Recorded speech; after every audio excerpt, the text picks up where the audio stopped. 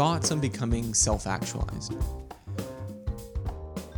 So recently a reader emailed me citing a few examples of people who abruptly changed their lives. They started exercising, they built better habits, studied hard and got good grades, moved up in their careers, basically turning themselves into successful people seemingly overnight. And he wanted to try to understand why this happens and ask how someone might attempt a similar transformation. Now, I've witnessed this kind of personality change in others several times before, so I think the phenomenon that he's discussing is real. A number of friends I know suddenly became much more motivated, conscientious, organized, and ambitious, often translating into better life outcomes for themselves. It's also something I've personally experienced. So when I was around 15, I changed my diet, I started waking up early, I exercised regularly, I started reading lots of books and trying various ways to be more productive. And while the transition took place over a couple of years rather than a singular moment, it still was a fairly abrupt directional change in my personality, and that's sort of culminated in who I am today. So, assuming for a second that my introspective self-report and these anecdotal observations are accurate, I think the reader's question is important and merits further discussion. Why do people sometimes abruptly become better versions of themselves? Perhaps more importantly, why does it so often seem to fail?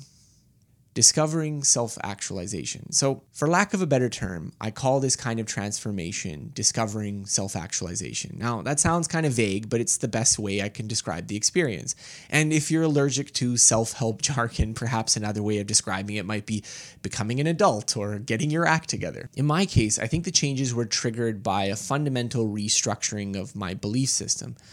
Namely, I began to believe that there was considerably more room for autonomy in making decisions over my life, and that if I chose wisely, those decisions could make a big difference in where my life ended up. Now, for me, wanting to start my own business was also a significant trigger.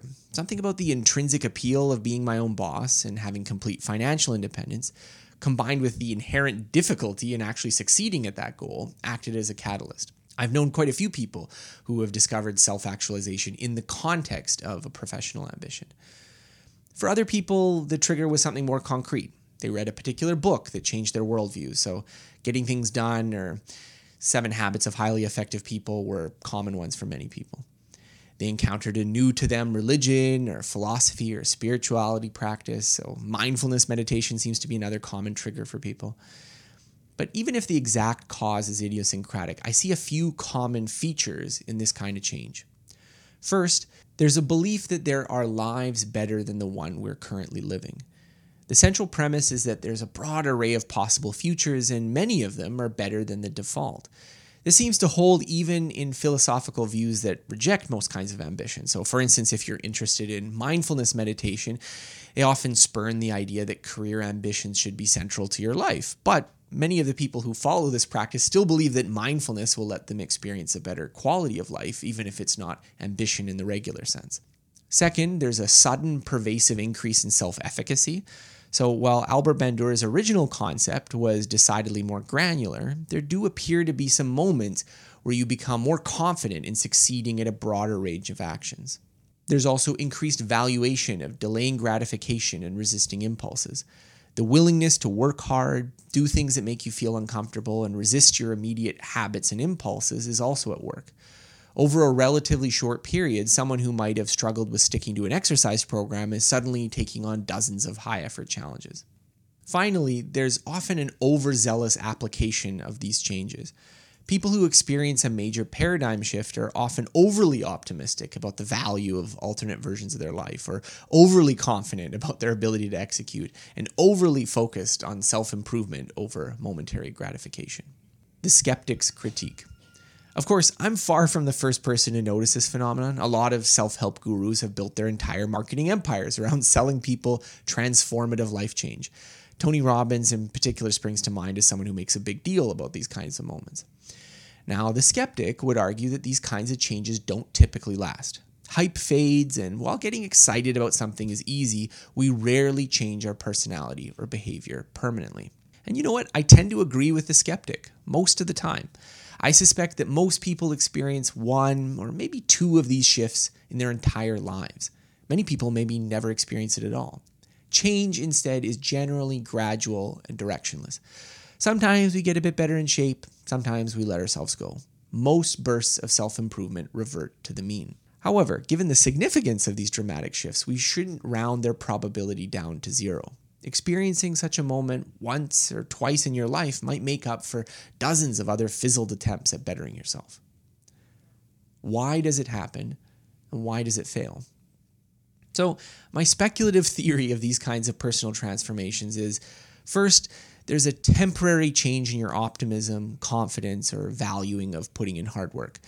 And this kind of momentary effect can come from reading a self-help book, or having a role model who inspires you to work at something, or just having a private epiphany. Second, the environment creates a self-sustaining feedback loop.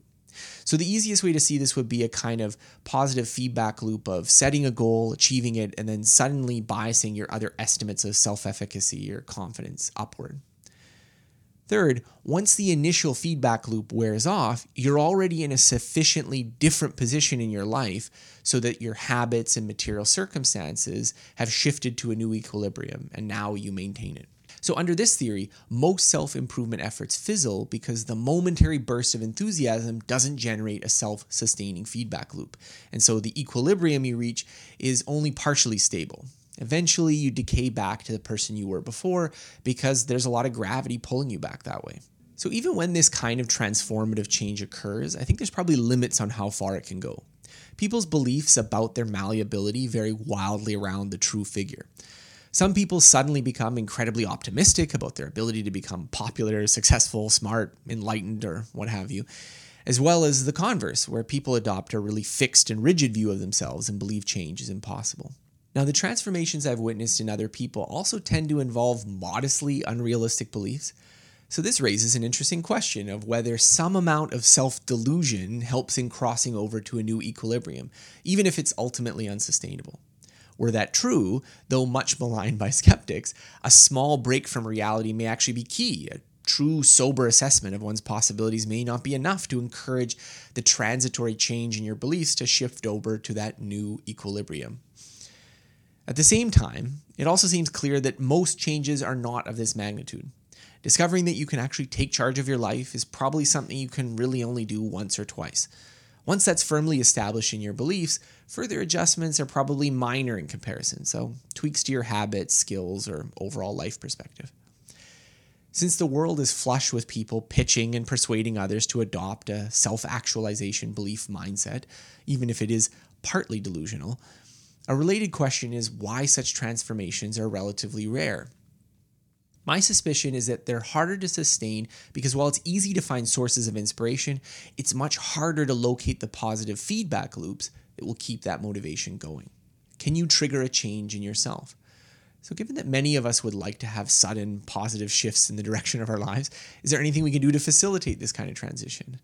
Well, here I'm not really sure. While I've witnessed it many times, the change itself is almost always a byproduct of something else rather than the person actively seeking it out. However, I do think there are a few generic ingredients that make such a change more likely. First, success with self-set ambitions. Self-efficacy seems to be a crucial motivational component here. It's not enough to know that building a business, learning a language, or getting in shape is possible. You have to believe you could do it. While achieving one thing doesn't necessarily translate to across-the-board motivation, having more success is likely to encourage increased self-efficacy. Second, reading a lot of books with inspiring but credible messages. So if modest self-delusion plays a role in initiating these transitions, the temporary boost you get from reading motivational material might increase your chances of hitting on an inflection point. But inspiration also fails if you don't believe it. Hence, finding optimistic sources that seem credible to you is important, and it's more important than just picking the cheesiest self-help title on the bookshelf and hoping it'll change your life. Third, finding challenging, worthwhile goals. At least in my own case, I felt like the desire to start a business was a catalyst. The combination of an attractive goal and knowing that I wouldn't succeed unless I worked really hard seemed vital. Finally, just more randomness. A final catalyst is having experiences that take you outside of your comfort zone. The idea here is that greater variability in your day-to-day experience increases the likelihood of just stumbling upon a positive feedback loop that alters the course of your life. So, in the end, I'm not entirely sure why some people become obsessed with personal productivity, mindfulness meditation, exercising daily, building a business, or becoming a straight A student. I don't know why the direction of their life seems to pivot abruptly after a particular experience. But I agree with the reader who emailed me that even if such transitions are rare, they seem important and poorly understood. Thanks for listening to this episode. More episodes like this can be found by searching for Scott Young Podcast on Apple Podcasts, Google Podcasts, Spotify, and on most other podcasting apps available on your smartphone. If you've enjoyed this episode, please consider rating my show as it helps other people find out about it. More of my work can be found on my website at scotthyoung.com.